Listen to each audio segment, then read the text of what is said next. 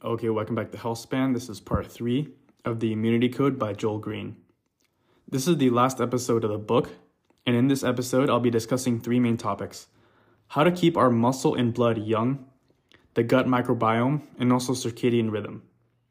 To begin, I'll be discussing how to keep our muscle and blood quote-unquote young. He begins this section talking about satellite cells. Satellite cells are the stem cells of our muscle. They are called satellite cells because of the location in the myofiber, and they come from myoblasts. They have a role in muscle regeneration, repair, and remodeling, and normally they remain very quiescent. They remain in a quiet state until they are needed, and when they are needed, satellite cells will proliferate, differentiate, and fuse into pre-existing myofibers to create new myonuclei. There was a paper that I read showing how a decline in satellite cell content precedes any age-related muscle fiber atrophy. So it's really this stem cell or satellite cell exhaustion that's causing this sarcopenia or muscle loss. There's a lot of debate about how exactly to proliferate more satellite cells. I've read some papers showing how doing 1 rep maxes or doing low amounts of reps but higher amounts of weight and maxing out increase more satellite cells. But I've also read papers describing how a lot of metabolic stress that occurs in the muscle also creates a lot of satellite cell production. For example, if you do high intensity interval training, or if you do just high amounts of reps to create more lactic buildup, or using blood flow restriction bands, I've heard those are some of the best ways to kind of promote satellite cells. Either way, exercise is going to promote satellite cells. This is going to help keep your muscle young. So this is sort of where he begins the discussion of chapter 17. And he next talks about different targeted growth within muscle in terms of different signal amplifications. And one specifically he talks about is called the ERK. So ERK or ERK 1/2 in aged muscle. So ERK stands for extracellular signaling related kinase, and there is a correlation of exercise and ERK activation. So all ERK is a signaling pathway similar to IGF or AMPK or sirtuin. These are all signaling pathways. And there was a paper showing how alteration in levels of ERK in aged rodent muscle kind of correlates with sarcopenia. In other words, as the level of ERK activity decreases, so will the amount of sarcopenia. What happens is this ERK signaling pathway, when this kinase turns on, it kind of translocates to the nucleus, and when they get there to the nucleus, it'll activate transcription factors that help result in more protein synthesis. And this causes changes in cell proliferation within the cell to make more myofibers and make more of those proteins within the sarcomere that help muscle grow. So again, ERK and muscle synthesis, there's a correlation there. Now, why ERK in muscle slows with aging? The reason ERK activation declines with age seems connected to aging blood and declining circulation. As we age, the blood tends to get clumpier and less viscous. The less viscous your blood, the less ERK activates. One of the ways to really target this ERK is through massage, as he says. Research shows that just a single session of massage post-exercise increases muscle satellite cell stem cells and also ERK activation. And massaging your muscle really mimics the circulation of this quote-unquote young blood. I think this is why those Theraguns and all these different guns that people put to their legs after or before a workout, this is kind of why they're coming into the mainstream, is because they're seeing that it kind of helps with the, stretching of the fascia and causing more of this ERK activation, and probably helps, again, keep this young muscle. For now, I'll be moving forward and talking more about this young blood. So starting in 2005, science papers in the field of parabiosis have demonstrated the rejuvenating powers of young blood transfusions. So parabiosis is a term I've talked about before. It is when you join an old mammal to a young one via their blood. So you're doing trading in their blood, so that the young mice will get an old person's blood and the old person will get the young mice's blood.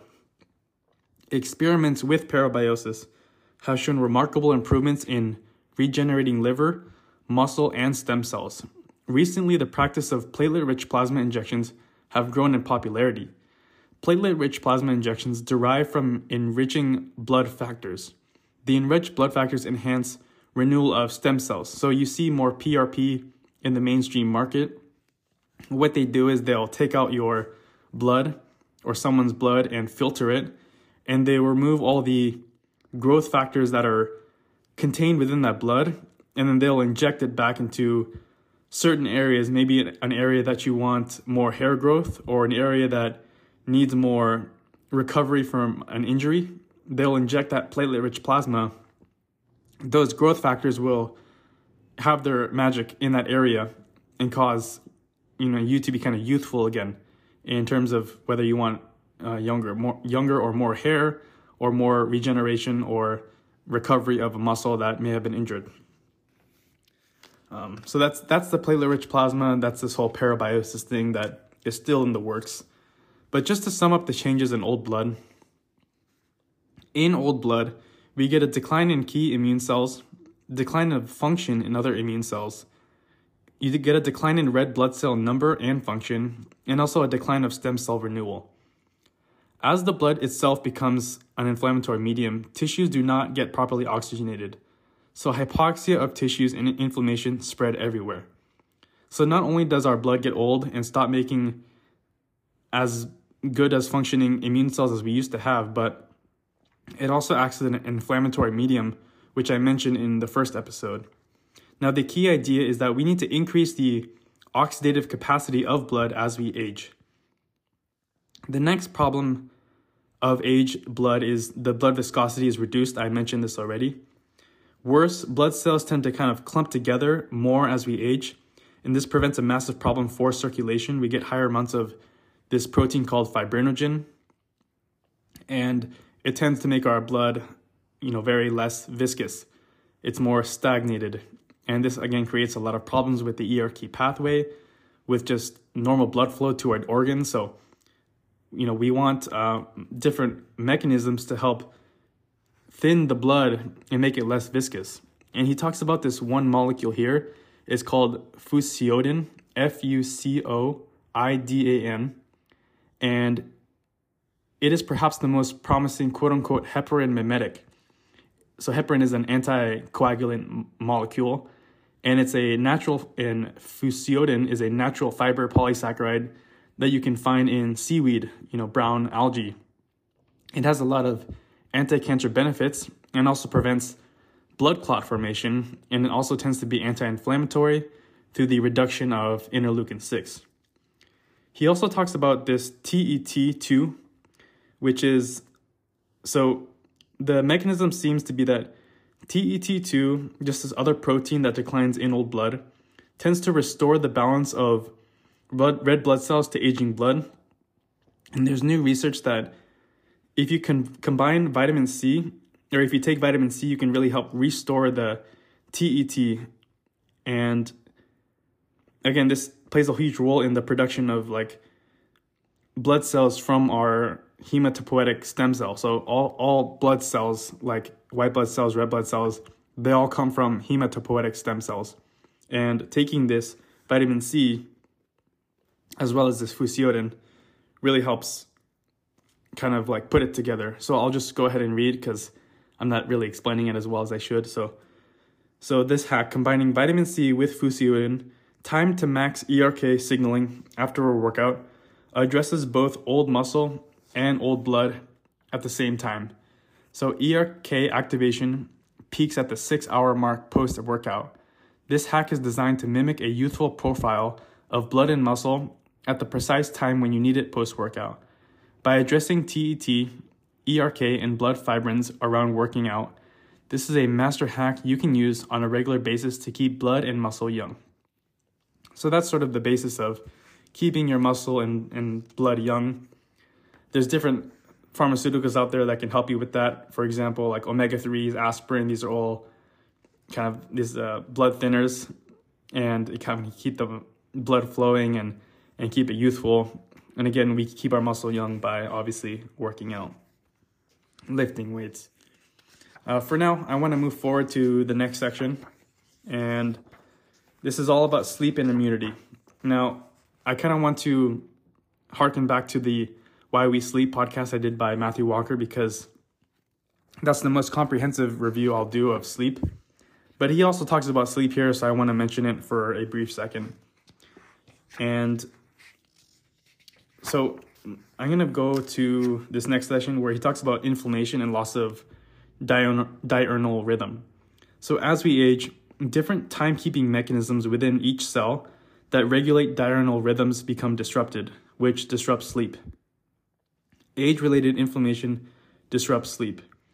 One underlying mechanism identified in recent years is the loss of NAD. So NAD is a molecule I've talked about multiple times. It's a coenzyme involved in energy production, DNA repair, sirtuin activation. And there was a study done in 2020 showing the correlation between NAD levels and sleep. So supplementation with NAD and precursors of NAD like NR and NMN, nicotinamide mononucleotide, help reprogram the metabolic and stress response pathways that decline in aging through inhibition of different clock repressors like PER2. So our genes are really regulated by this clock gene. Our circadian rhythm is really regulated by this clock gene, which was mainly discovered by Sachin Panda. And if you want to read more or listen more about the clock gene and circadian rhythm, I also recommend reading The Circadian Code by Sachin Panda. These are one of the first 3 episodes that I did on my podcast. And in regards to this clock gene, NR really balances this kind of clock gene mechanism of circadian rhythm, and it also enhances this BMAL. So BMAL is similar to clock. It is a protein that binds to the clock, and it's responsible for generating molecules that help in circadian rhythm. This is why NAD and NAD precursors are so important, not just for the DNA repair, not just for energy production, but it also helps in our circadian rhythm. And again, this is hypothesized why people who are in their 80s and 90s really have a tough time falling asleep. They have a difficult time falling asleep for multiple reasons. One of them is the NAD decline. And again, if we can boost NAD levels, we can have better circadian rhythm via this BMAL gene that gets turned on and regulated. And he also has this section called Poor Sleep Drives More Poor Sleep. So research with inflammatory markers suggests a feedback loop is at work when it comes to how poor sleep drives more poor sleep. The less you sleep, the more inflammatory signals propagate. The more inflammation signals propagate, the less you sleep, and the worse your immune system works. For example, inflammation disrupts a key cell in the brain needed to regulate sleep. When inflamed, these cells, like astrocytes, put several key inflammatory factors into circulation. These factors affect the core gene regulating diurnal rhythm, the clock gene, which I just mentioned. Then, in a feedback loop, disrupted sleep activates the immune system, and this drives brain inflammation. So this is the vicious cycle. We get poor sleep, and again, this poor sleep makes our sleep worse, etc. Again, if you want to read more about circadian rhythm, circadian biology, I highly recommend you check out my Circadian Code book by Sachin Panda if you just scroll back to one of my first 3 episodes. So I'm going to leave it at that and move forward to the next topic, which is the immune gut. And when it comes to the immune gut, we really only need to focus on 2 bacterias. Those bacteria you've heard before, they are Akkermansia and Bifidobacterium. I'll go ahead and start with Bifidobacteria. A 2016 science paper on bifidobacteria in human aging showed how declining levels of bifido correlate to every major milestone of declining health. At a high level, bifidobacterium helps us digest carbs, protect against pathogens, and help us make vitamin B and antioxidants. Bifidobacteria is also central to immunity. Now, it also may protect against cancer, specifically colorectal cancer. You can get it from different fermented foods, things like yogurt, kefir, sauerkraut, kimchi, tempeh. You can also get it from fruits. This is where you get bifidobacterium, and the importance cannot be overstated of getting enough bifidobacterium in the diet. Oral administration of bifidobacterium has been shown to protect against certain cancers like colorectal cancer, as well as melanoma. Bifidobacterium correlates with decreased inflammation status and improves ability to use blood sugar for energy instead of storing it as fat. Bifido also promotes production of butyrate, which I'll get to in just a second. And then bifidobacterium also produces a key protein called serpin. This helps sidestep the gluten intolerance that a lot of people feel. And lastly, very long-lived individuals over 100 years old all have significantly higher levels of bifidobacterium than average lifespan humans in old age. So again, there's this correlation here of bifidobacterium and aging.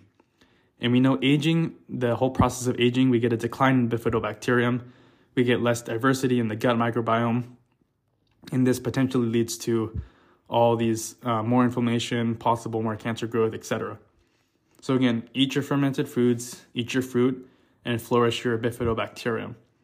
Now, the other bacteria in the gut I wanted to talk about was the Akkermansia, or Akkermansia muciniphila is the full name of Akkermansia.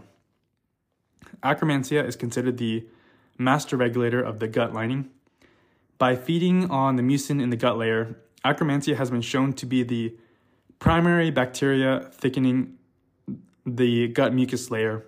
And there was a paper in 2017 by a team of researchers in the Netherlands who were able to identify the exact mechanism by which Akkermansia really controls the gut mucus lining. So here's the mechanism, how it controls gut mucus lining. Akkermansia produces a protein, it's called pill proteins. Pill proteins have a direct effect on interleukin 10, again a cytokine, which is the primary signal to shut the gut junctions. So we create more of a barrier in our epithelial lining, and we prevent the translocation of different pathogens and lipopolysaccharides that can leak into our gut and drive inflammation. So this is why it's so important to have that Akkermansia there, so it can really help protect our gut lining. And again, how Akkermansia also controls our net calories as well. So this is very fascinating to me. So Akkermansia has a unique ability. It can contract the surface area of the gut lining, and the first result is the gut junctions are sealed and tightened. That I already mentioned. The other result is less energy from food gets absorbed. In this sense, Akkermansia is like a calorie dial. So I wanted to explain that a little bit more. Akkermansia is positively correlated to being lean, having lower body weight, and reduced weight gain. The leanest people in the world all seem to have plentiful amounts of Akkermansia in the gut.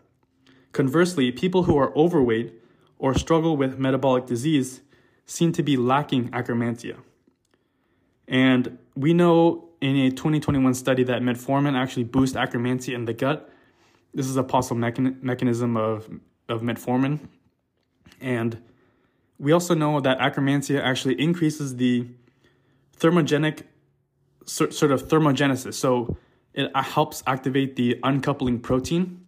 So we lose energy sort of like someone would take dinitrophenol, or someone would take a cold shower. We would activate more of these uncoupling proteins. And again, uncoupling proteins we also get from brown fat, and this helps really keep us lean, throughout the year. So that's another mechanism of the Akkermansia. And one more to mention is that it actually activates GLP as well, which I won't get into. But again, through this thermogenic effect, through GLP activation, this is really how Akkermansia works. And now there's companies out there taking advantage of Akkermansia Like, for example, Pendulum. This is this new company that is using Akkermansia in a pill form as this kind of probiotic, which I think is funny because you can actually produce your own Akkermansia, again, by eating fruits and vegetables and fermented food. So I don't think you need to waste your money on that. But again, there's this huge correlation between obesity and Akkermansia, and also gut health and Akkermansia. So for now, I'm going to go ahead and move forward. Joe Green also loves apple peels. So if you ever listen to Joel Green, you know that you can flourish Akkermansia through eating apple peels as well as cranberry juice. So on to the last section is all about fibers and butyrate. So what is butyrate? Butyrate is a fat, specifically a short-chain fatty acid. It is made in the large intestine, and it's a byproduct of the metabolism of very specific bacteria. Specialized bacteria in your gut make butyrate when key fibers are fermented.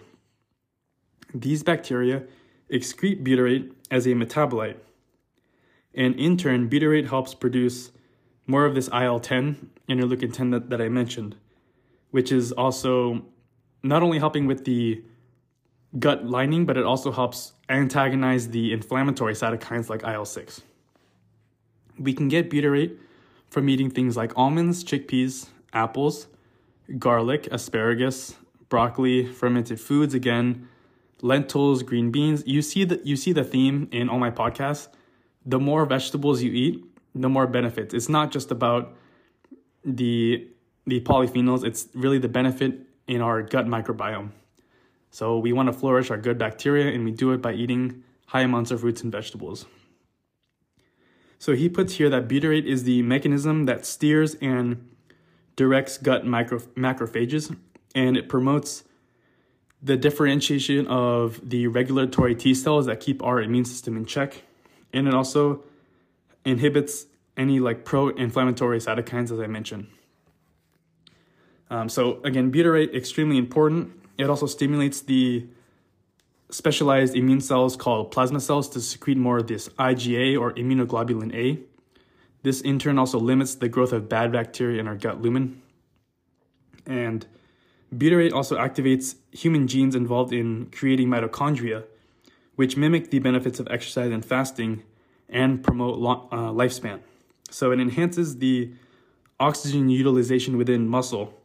And there was a study done, I'm going to mention one more study. There was a study done in 2020, and it showed how butyrate actually modulated it modulated expression of 54 different genes that participate in mitochondrial energy metabolism, both the content of the mitochondrial DNA and also the production of ATP through this different like G protein coupled beta arrestin AMP PGC1 alpha pathway.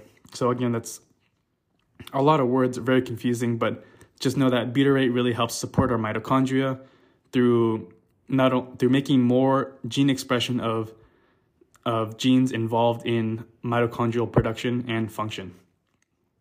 So again, butyrate important. And I kind of want to, I'm running a little late here, so I'll stop the podcast here. And again, this will be the last episode of this book. To be honest, this was a very rough read. I didn't enjoy it as much as I thought I would. And this is for a few reasons. So the first is that this was a self-published book. There's a lot of errors in this book, not only scientifically, but also punctually. And it was written as a sort of like a childish level.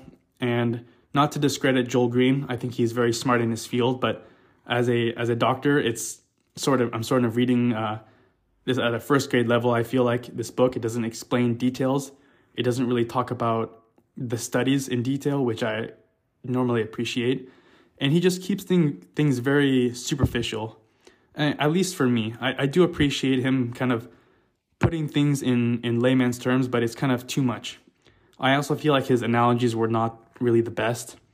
And again, everything was not explained enough. Even the studies he referenced, it was just kind of like 2 lines. and didn't go into full detail about the study. So again, kind of a hard read, but I wanted to give it a try. You can give it a try yourself. You can go to the Amazon or wherever, type in the immunity code, Joel Green, and the book will be there. So I hope you enjoyed this podcast.